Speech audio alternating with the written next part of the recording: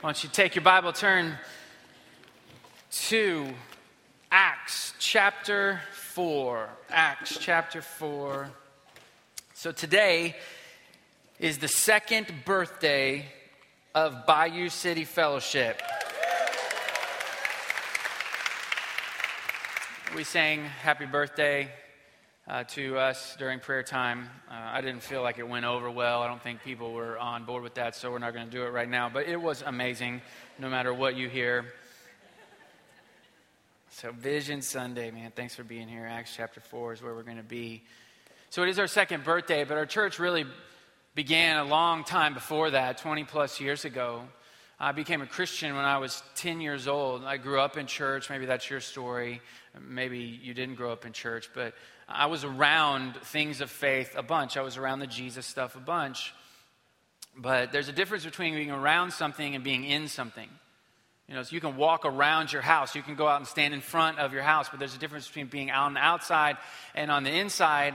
And I understood at 10 that I was on the outside. Even though I was a good person, I was a good 10-year-old, how bad can a 10-year-old be? Because of sin, I was on the outside, but Jesus had invited me to be on the inside, and I knew that clearly. And so with as much faith as a 10-year-old can muster up, I believed in Jesus and gave my life to him. The scripture says that to get into the kingdom of God, you have to have the faith of a child, and so that's what happened. And my parents were the kind of parents that we were going to be in church no matter what, and we were old school Baptists, which meant that we were there Sunday morning and then Sunday night. It was a different service, not like we do Sunday night church, which is the same as on Sunday morning. It was like a different one, different sermon, different songs. It was a little bit more casual. You could request songs from the audience, which was pretty cool. I used to request a song called God of Earth and Outer Space because there's a hymn called God of Earth and Outer Space. We'll sing it next week. And we were just always there. And as I got into my teenage years, I wanted to be there less and less. I don't know if you have ever had a season of your life where that. It's like you believe, but you don't want to be around, you know. And so I would, because I was against my will, I wanted to always sit in the back because the back was as far away from the action as you could possibly get and still be in the same room. So it's not like here where you have to sit in the back because that's the only seats that are available. It was, I wanted to sit in the back because I didn't want to be involved. And I used to wear a baseball cap and I'd pull that thing way down over my head. That was like a sign of protest. Like, baseball cap, don't talk to me. I don't want to be involved. I'm sitting in the back. These are all clues. Leave me alone. And so at 16, my sister was kind of into the Jesus thing a little bit. And long story short, I ended up at this Christian concert type of thing that my mom essentially coerced me into going to. And there was a speaker there. And he didn't do some elaborate speech. It was just real simple. Make right decisions instead of making wrong decisions. And that was it. Wouldn't that be a fantastic sermon? Just 3 sentences. Don't do wrong things. Do right things. In Jesus' name, amen. That would be amazing. And then we'd all be out of here. It'd be glorious. And I'm kind of thinking about doing that right now. I know that'd make you very happy.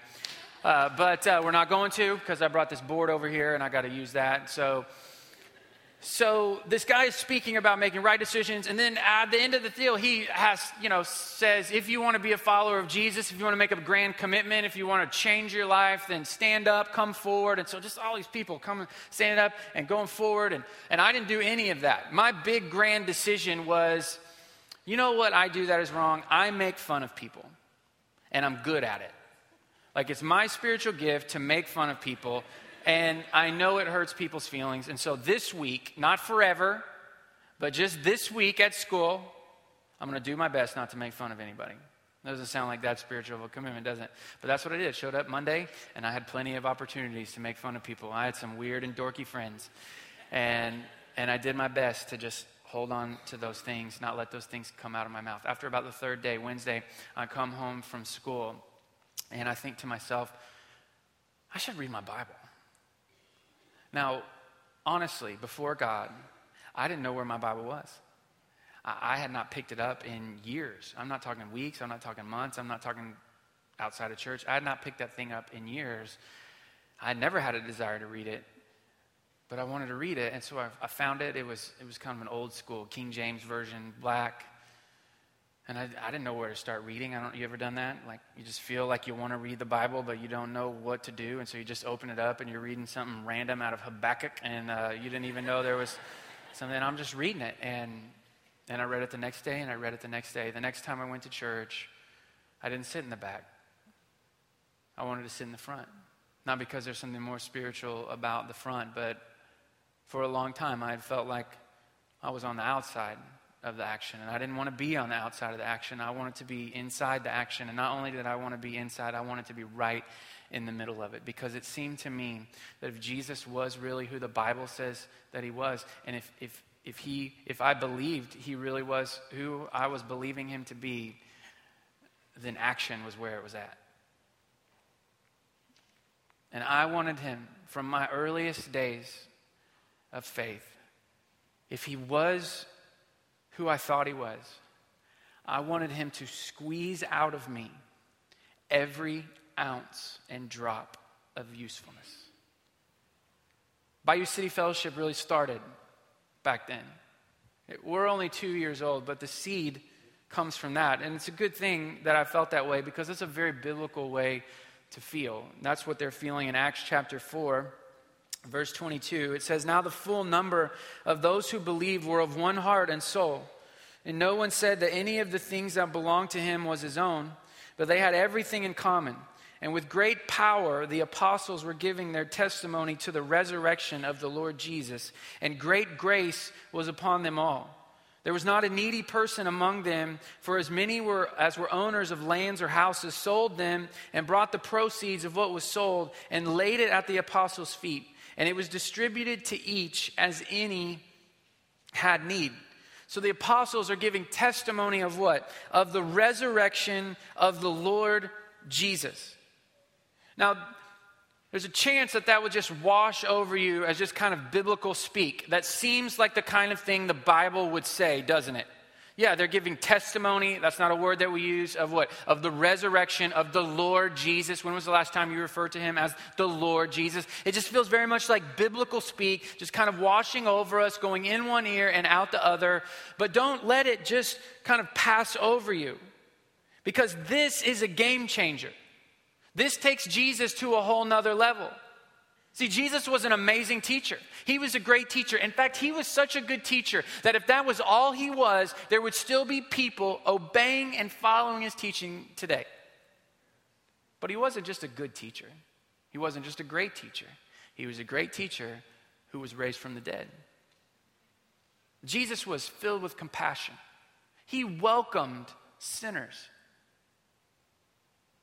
And he was so compassionate that there would be people today, if that was all he did, who would be modeling their lives after the compassion of Jesus. But he was compassionate, and he was raised from the dead. He was a forgiving and grace-giving people. There are not that many of those on planet Earth right now. But he wasn't just somebody who gave grace and forgiveness. He was raised from the dead. He was a revolutionary leader. At the time when the Roman Empire had a stranglehold on most of the known world, Jesus was attracting large groups of people. And not only was he attracting large groups of people, but some of those followers were willing to give their lives for his message.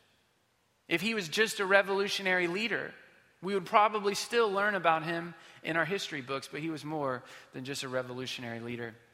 He was raised from the dead. And that takes him to another level. The Revelation in chapter 1 says that Jesus was and is and yet to come. That's past tense. I think we understand that. Jesus lived. Jesus died. Past tense. And then there's a future tense. He's coming back again. Those, I think, are easy for us to wrap our minds around. Those are easy for us to kind of bring into our minds during the course of the day. Jesus lived in the past. He's going to return in the future. But it also says he is present tense. Jesus is alive. And this is the mission of the church, to proclaim that Jesus is alive. That's what they're doing. It says they're giving testimony of the resurrection of the Lord Jesus. And look how they're doing it, verse 33, with great power. And then it says after that, and great grace was upon them all. That word great, it literally means mega. Mega power, mega grace. The grace here is the favor of God. That's what accompanies you and I when our mission is to give testimony to the resurrection of the Lord Jesus. You get great power to proclaim that message, and you get the favor of God on you when you proclaim that message. And this is our mission.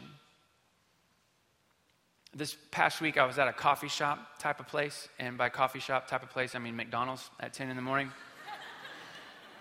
I was not honest with the first service, and I just felt like more truthiness needed to be in this service.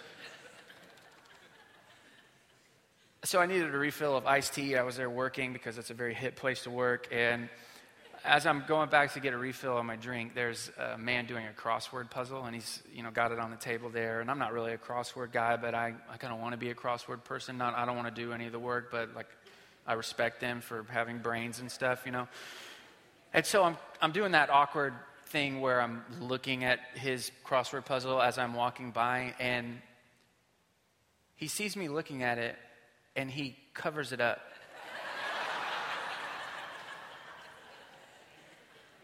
As if I had shown up at this place at just the right moment so that I could steal his crossword answers, I'm having trouble with 1D. Maybe there'll be somebody at the McDonald's who's got it, But if he's here this morning, and maybe you are, God bless you, if you asked him, I don't think he meant to do that. I don't think that was a strategic plan. I don't think he really thought that I was trying to cheat on the crossword puzzle by stealing his answers. It's just natural human instinct when somebody is looking into something that is personal to you to kind of cover it up. It's just natural instinct. And faith, following Jesus, is very personal. Maybe you can go back, like me, to when you were a child, or that moment in your life, whether you were a teenager or adult, when you knew clearly, I want to believe in Jesus. I am on the outside, and Jesus has made a way for me on the inside, and I want to give my life and my faith to Jesus. Maybe you can go back to that. That's a very personal moment. Maybe you were like some of us, and at some point in your life, you just made bad decisions. And your life was in a ditch, and you needed rescuing, and the grace and mercy of God met you in that ditch and pulled you out. He restored your life, He restored your faith, and that's very personal to you. Maybe you have poured yourself out in some way serving somebody. Maybe they didn't even know that you were doing it, but as you were pouring yourself out, it was like God was filling you back up. And that's a very personal thing.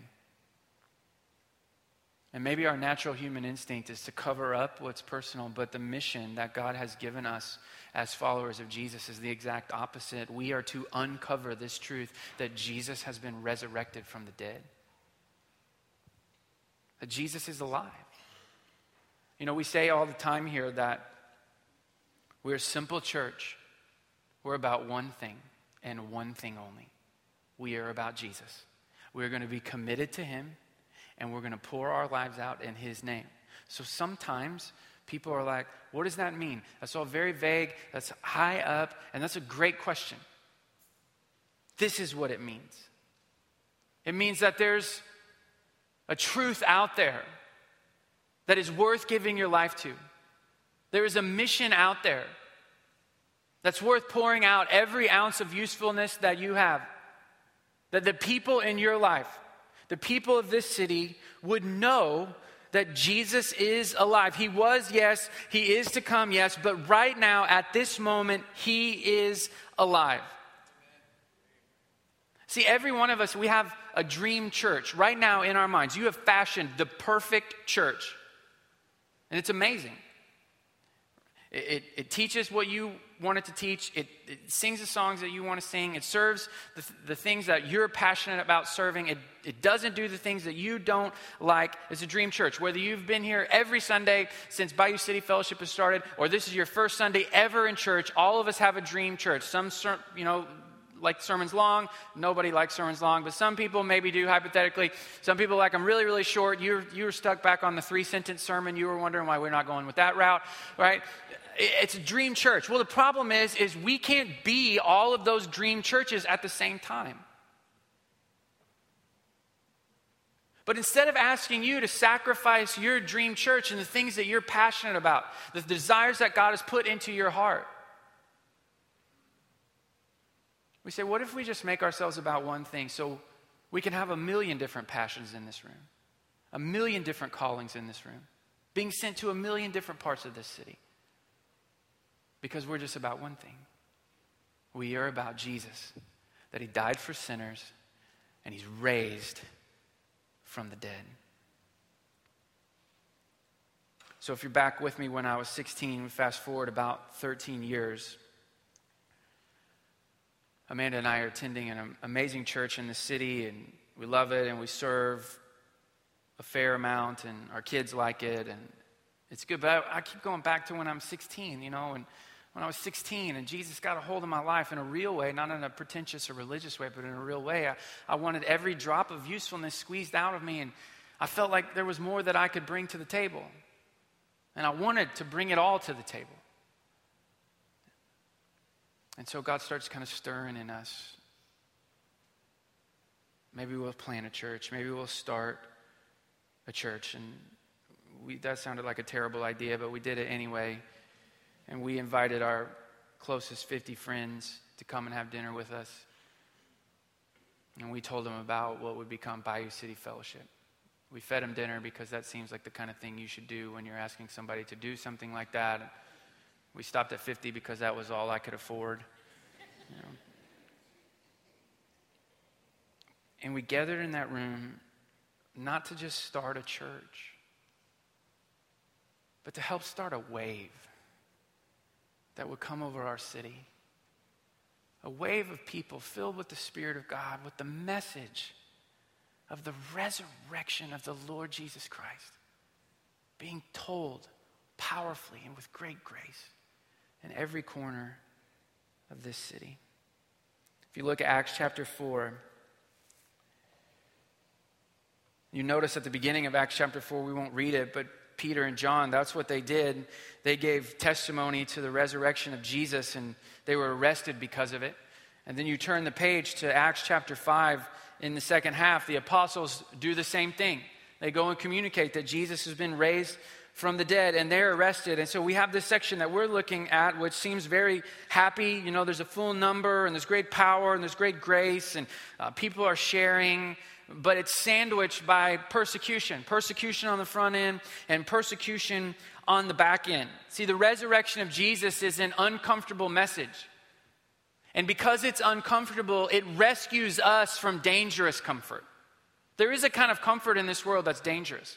2 days ago, I was on an airplane, and the flight attendant was giving his speech, the safety, just the whole rundown thing that he's getting ready to go. But he had a really good, interesting voice. It was kind of unique, and so I was kind of listening this time instead of zoning out. And he said this: United Airlines, our top priority is your personal comfort, followed by a commitment to your personal safety.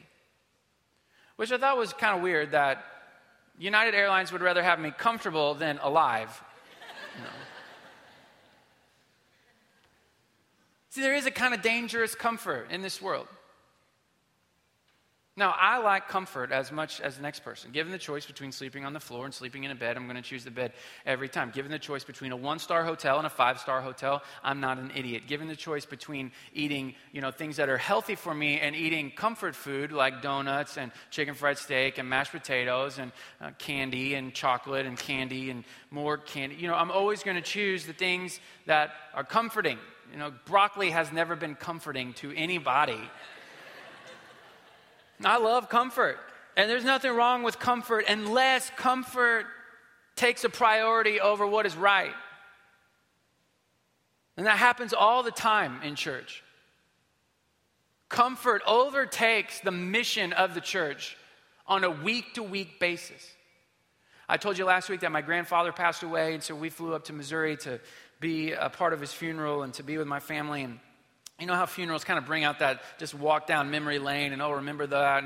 And I even went and got all the photo albums out, and had a big stack of photo albums. I don't know what we're going to do when I'm a grandparent, bring a bunch of old computers out and hope that they fire up or something like that. And we're walking down memory lane. And so I found out something that kind of bothered me. You ever find out secrets, not really secrets, but find out information about your family history that you're like, oh gosh, I wish I wasn't a part of this family. So when I was growing up, we went to this church. It was a very small church. It was way out in the country. And it was at one point, probably in my late elementary years, I guess, the church only had 30 people in it. And so the room, our church building, seated probably 150 people. And so the pastor was preaching to essentially an empty room with 30 people in it. Now that's super uncomfortable. The biggest problem though is that the people who came to church, those 30 people, they didn't want to sit near the front. They always wanted to sit in the back because that's what good Baptists do. So this poor pastor was having to launch missiles from the stage all the way, to the back. And there's just nothing worse than that and doesn't create any kind of energy and stuff. And so he had this great idea. He's like, what if we just kind of rope off the back few rows just to ask people to sit a little bit closer? He almost got fired because of the ropes. And so I started asking my family, like, were you pro ropes or you no pro ropes? Like, I want to know, were you on the right side of this equation? Because what kind of person would go, I think that, should I sit a little bit closer to the front? Not on the very front row because who's being ridiculous, but, should I sit a little bit closer to the front or should I fire the pastor and keep sitting in the back? I'm thinking I'm going to try to fire the pastor. Like, who would do that? Yeah, comfortable people would do that.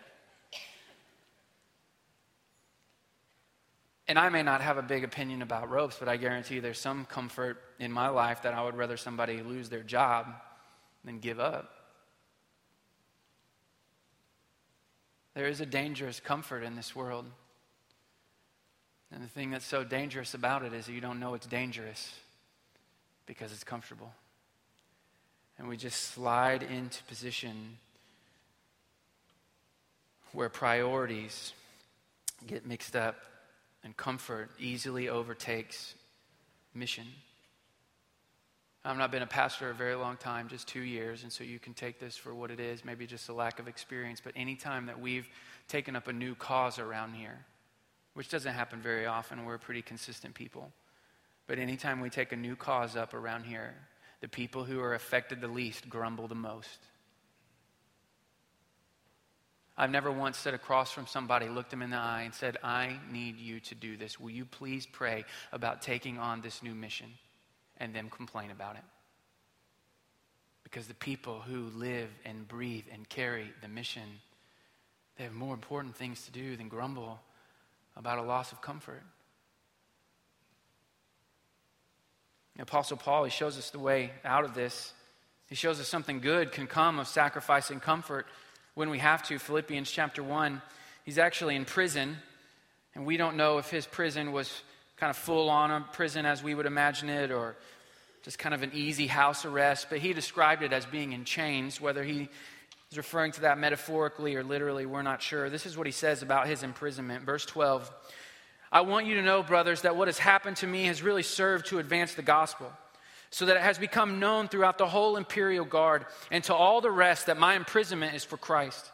And most of the brothers, having become confident in the Lord by my imprisonment, are much more bold to speak the word without fear. What's happened is the Apostle Paul, he noticed that some of the other brothers, some of the other Christians, they were being hesitant to preach the gospel, to proclaim that Jesus was alive, because they were afraid that if they came out there and said that this Jesus who was alive or dead is now alive, that they would be persecuted, that they would be harmed, that they would lose some of their comfort. But Paul, he just went in and said, I'm going to do it anyway. And he got arrested for giving testimony to the resurrection of the Lord Jesus. But what he tells us is, you would think that when he would get arrested, all those people who were afraid, they would be like, well, I'm glad I was afraid. I'm glad I didn't preach about Jesus, that he was alive, because I don't want to go to jail. No, he said it had the exact opposite effect. When Paul was willing to sacrifice his comfort, it turns out there was a whole army willing to sacrifice theirs. They needed just somebody to lead the way. And you never know, in your circle of influence, there might be an army of servants in Jesus' name, watching you, looking to you, waiting for somebody to say, I'm willing to sacrifice my personal comfort so that as many people as possible will hear that Jesus is alive. Because that's the mission. But comfort, dangerous comfort, it swallows up mission in my life, listen, on a daily basis.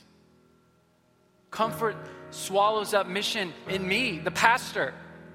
Not on a weekly basis, not on a monthly basis, not a couple of times a year, but daily. My comfort and ease chokes out my pure-hearted desire for him to squeeze out every ounce of usefulness in me. We have to guard ourselves against dangerous comfort. Then turn back to Acts chapter 4. It says this in verse 34, "And there was not a needy person among them, for as many as were owners of lands or houses sold them and brought the proceeds of what was sold and laid it at the apostles' feet, and it was distributed to each as any had need." And it says in verse 32 about the church being full of number, one heart and soul. "And no one said that any of the things belonged to him was his own, even though they were his own, even though they did belong to him or her, but they had everything in common," meaning they were willing to share everything. So people ask me sometimes why I never talk about our daughter Annabeth. She's 4 years old, and she's a amazing little girl, but all of her stories would be hilarious, and then they would end with, "and Annabeth got in trouble."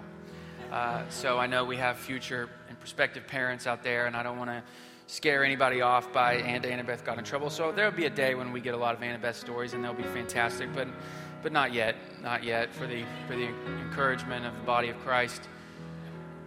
But a few days ago, Amanda was giving her the "you have to share" speech. You know, we were around some cousins, and you have to share your toys, you have to share your things. It's the right thing to do. And Annabeth's kind of a dramatic person, and so she throws her head back and she says, "Mommy, my body does not want to share."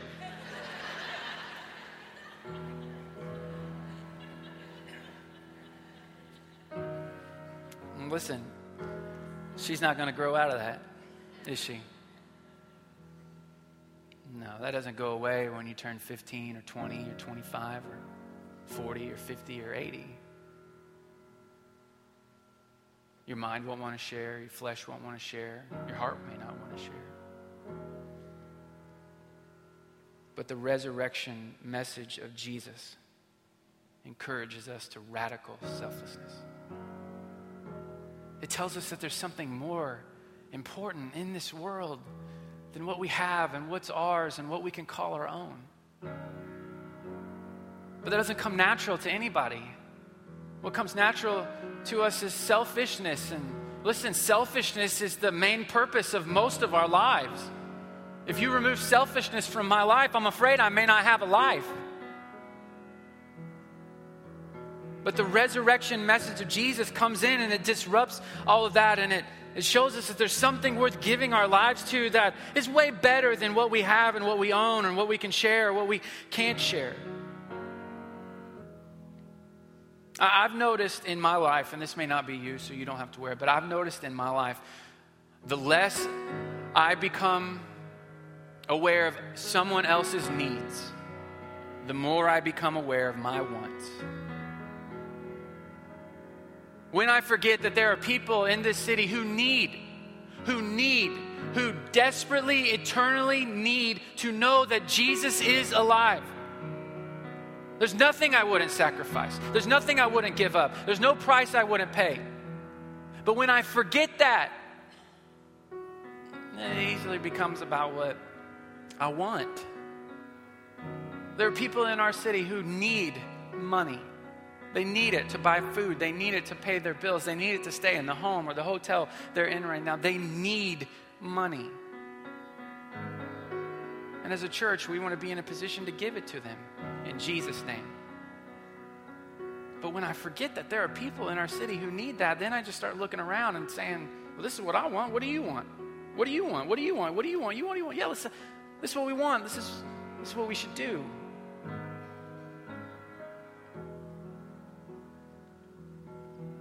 Selfishness is like the brake to any mission. So you go back to that very first room where we mentioned the name Bayou City Fellowship. Just 50 people having dinner. We didn't want to be a church like that. We didn't want to be a church where what we wanted took priority of what someone else needed. In fact, it's one of our commitments still to this day that we will spend our resources for the good of our city and the world instead of spending them on our own physical and spiritual entertainment. And by God's grace, in 2 years, we've done that. We have amazing global partners. His Voice Global. We help feed people in a volatile country in East Asia. Through Compassion International, hundreds of you have sponsored hundreds of children with our partner church in El Salvador.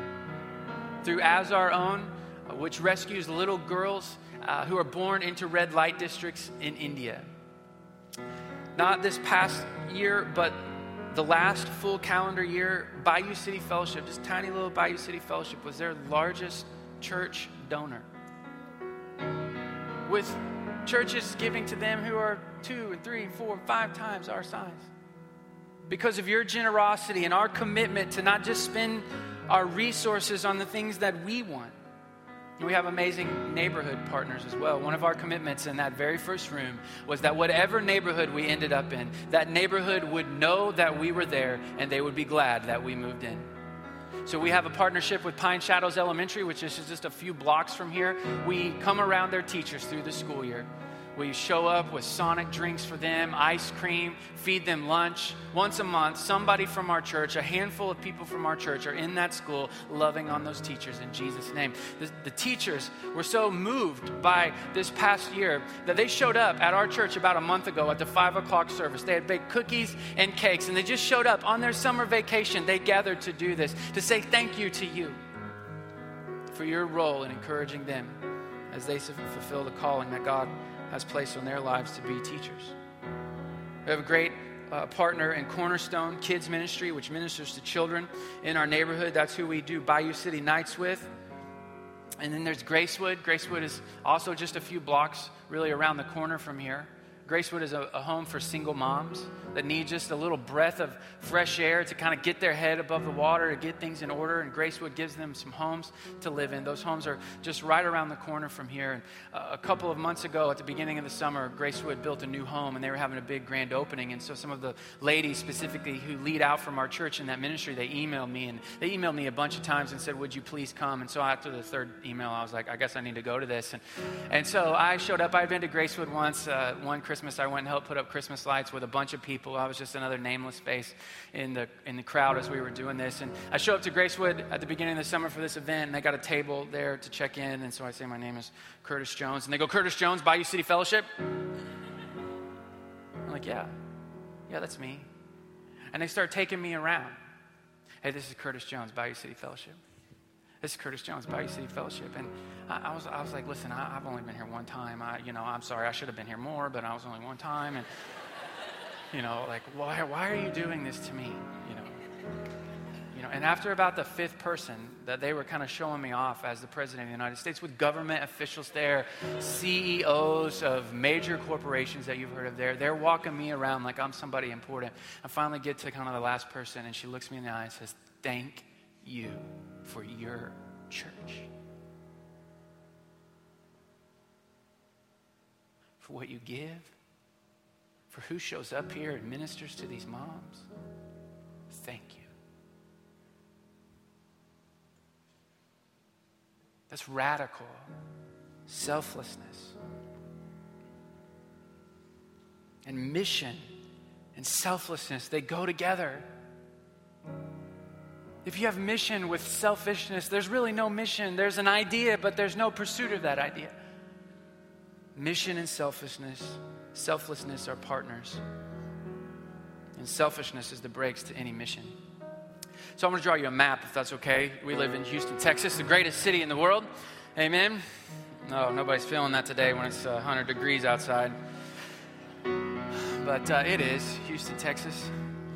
Just in case any of you get confused about what map we're drawing. So I want to draw you the map of Houston, if that's cool. We have I-10 stretching from coast to coast, Florida to California. And right here, you have Houston. You have the 610 Loop. This is where all the cool people live. They live inside that. You've got 45 coming down, going out. You've got the 288 Pearland folks represented down here. You got 59 coming from one angle to the other angle. You got the 290 folks coming in from northwest Houston. Then you've got the Beltway making another circle around around our fair city. And this is where we are. Right here, a little star. In between 290 and I-10 on the Sam Houston Tollway. And when you start a church, they kind of give you a manual. Now, it's not a written down manual. It's just everybody kind of does the same thing. And so we were getting prepared, and they tell us what to do. You know, first you get a dream, check. You get a team, check. We got one of those. Then you rent a school, check. Thank you, Houston Christian High School. Then your church grows, and you don't really have control over that, I guess. And sometimes you do, and sometimes you don't. And that happened here, so check. Then you get a building. That's what you do. Well, we have a little problem here at Bayou City Fellowship. See, our little 50 people, that little handful turned into 450 people on our first Sunday. And so today, probably a safe estimate is we'll have somewhere between 1,400 and 1,500 people here today at Bayou City Fellowship. Pretty cool. Except for now, instead of a little storefront or instead of a CVS, abandoned CVS, for a church that's this big now, we need some mega property, which means you need a mega loan. So we go to the bank because the playbook was get a team, get a school, get some growth, get a building. So we go to the bank and, hey, let's talk about a loan. Let's talk about some of those things. And they say, what business are you in? Oh, yeah, we're a church. Okay, fantastic. How long have you been around? Oh, yeah, we've been around 1.5 years. Okay, so a lot of credit built up. You ever have one of those uncles that you say something and they put their hand on your head and go, oh, you're so cute? Yeah. That's what the bank did to us. How sweet. They would give us enough money to buy a mailbox. But that's fine. Because here at Bayou City Fellowship, we don't believe in banks. We believe in miraculous provision. And whether God uses a bank or doesn't use a bank doesn't really matter to us, but He will miraculously provide for us. And so in January, we had this group of people who kind of just stirred in them by the Spirit of God to start praying. They would fast on Mondays at lunch, and they would pray for miraculous provision to come to our church. Because everybody knows, whether you've been to church 1,000,000 times or one time, the plan is, get a school, grow the church, get a building. That's what churches do. And so everybody's praying, and they're praying for one thing, but God starts maybe speaking this other thing.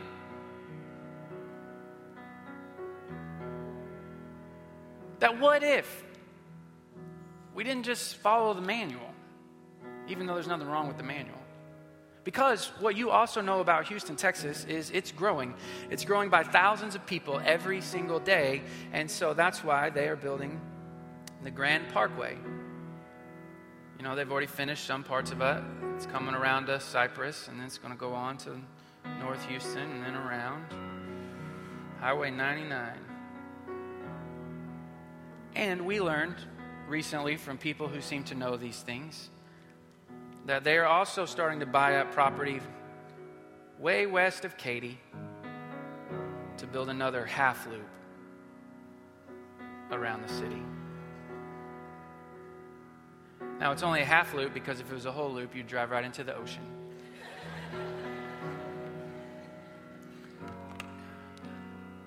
And as the city expands and grows, gets bigger and bigger, that dot starts looking a lot smaller and smaller. How are we going to influence many neighborhoods? So these guys start praying for miraculous vision, and God starts speaking. That what if, instead of just building one massive place in one spot and inviting the city to come to us, what if we went to the city? And instead of one big dot, what if we just started putting some smaller dots all over this city in Jesus' name?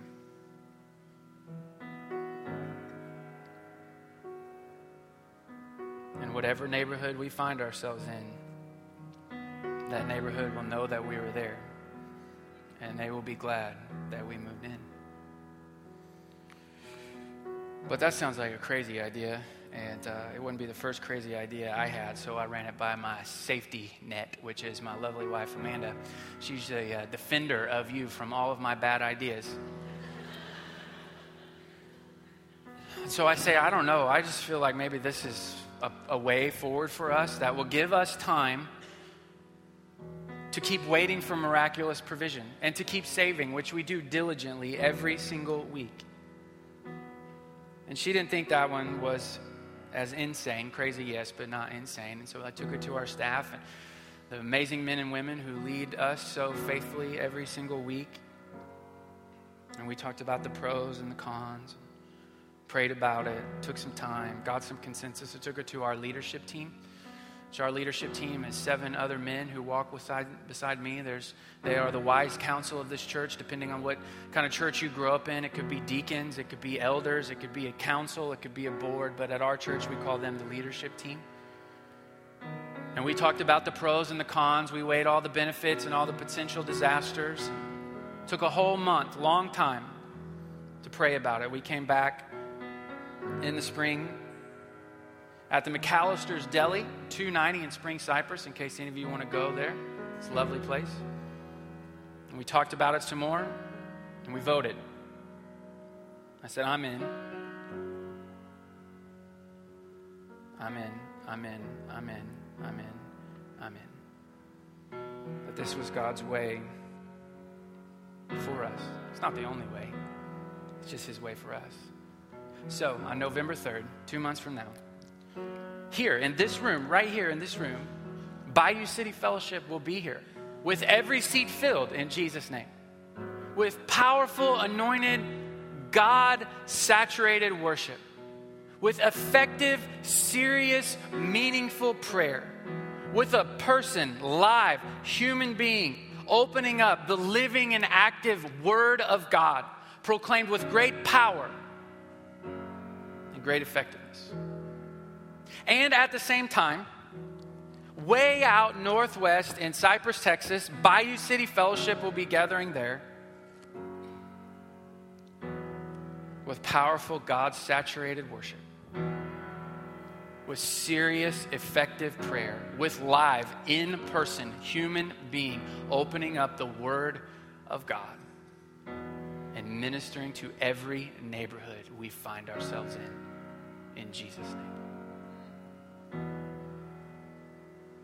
So, you probably have a lot of questions, and those who are still stuck at the 3-sentence sermon won't give us time to answer all those questions. But here's a couple. So who are we looking for? We are looking for just a handful of people called and stirred by God to help us lift this new place off the ground. You may live out there. You may just want to be a part of something like that. Just a handful. Those who God has called. We're not asking everyone to go. We're not asking a large group of people. All we're saying is this is God's will. Who is God calling?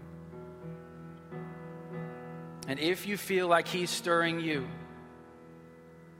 to be a part of the handful of trailblazers that will help build another room onto this house, let me tell you from the beginning, it will require all of your faith. All of it. It will be really, really hard work. And it will be one of the most significant things you do with your life. Somebody's thinking, well, I don't live close to that new place. How will my life be affected? Well, if that's you, you can feel comfort in numbers. 80% of our church live within an arm's reach of this location. So there will always be a church here thriving and ministering in Jesus' name. And if you don't want to be affected, if you just want to be like, hey, I am team lose the ropes, I don't want to be affected at all. How am I going to be affected by this? Just 2 small ways. Number 1, you have to hear me just a little bit less because I can only be in one place at one time. And depending on how you feel about me, that may be a sacrifice or not a sacrifice. And then there may be some people who God is stirring in right now that you're used to sitting next to, you're used to kind of serving with, and they may be feeling the call to help and go and launch this new place. And you'll have to use this amazing invention that God invented called a car to go and meet them for dinner some other time. But I'm hoping And I know that we are not the kind of church where people are going to be like, well, I don't want my life to be affected. And if my life is going to be affected, then I don't really like this idea. No, we are the kind of church that we want to go and uncover the resurrection of the Lord Jesus in every part of our city. We don't want to be the kind of people that say, this is what we do, come to us. No, we want to take the heart of Jesus and go to the people. But if you live here, and this is where your people are, and this is where your neighborhood is, in order for this place to thrive, we need everyone engaged. Equal weight and equal responsibility, all of us carrying the load. We need you to serve. That's why on Vision Sunday you see all those amazingly decorated tents out there. So that you can find a meaningful place to serve somewhere in this church. So that God would squeeze out all of the usefulness in you. And I believe that on November 3rd, which will be the first Sunday of Bayou City Fellowship Cypress, that at Bayou City Fellowship Spring Branch, it will be the most full that it's ever been. That the seats that are vacated by those who are called will be filled multiple times by those who are new. Because that's the way that God works around here. Because we believe in Jesus and we proclaim Jesus. And when you proclaim Jesus, you get the power of God and the favor of God. Will it be the exact same?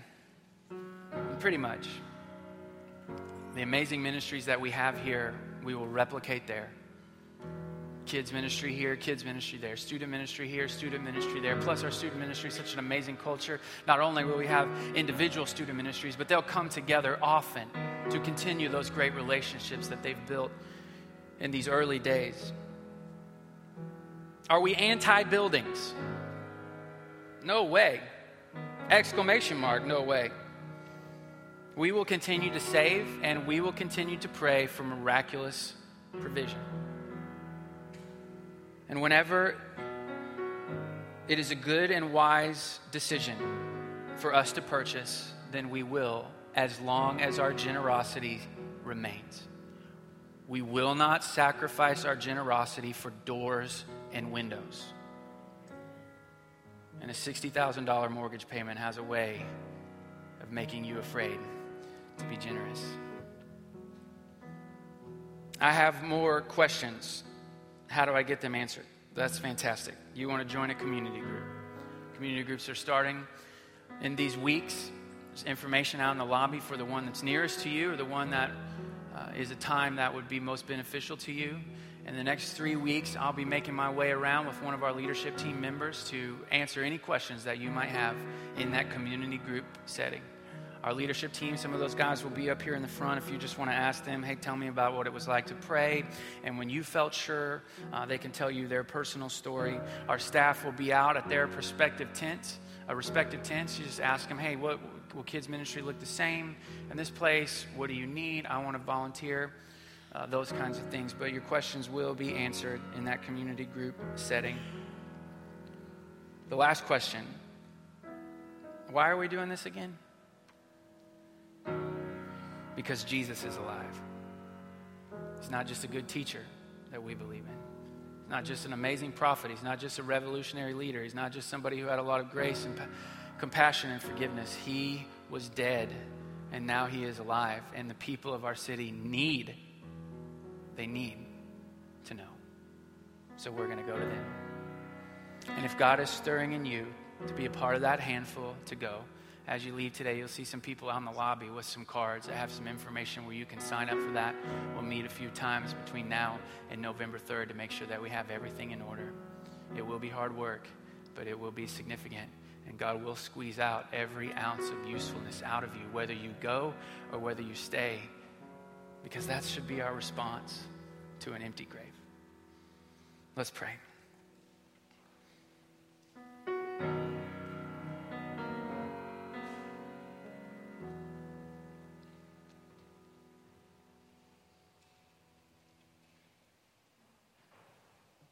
I pray, Father, that you would just speak your presence to us now. I pray for everyone who feels far away from you, that they would hear you inviting them into the house. For those of us who feel close, I pray you would capture that closeness, that you wouldn't let it flee from us. And I pray, God, for those of us who feel the mission all stirred up in us,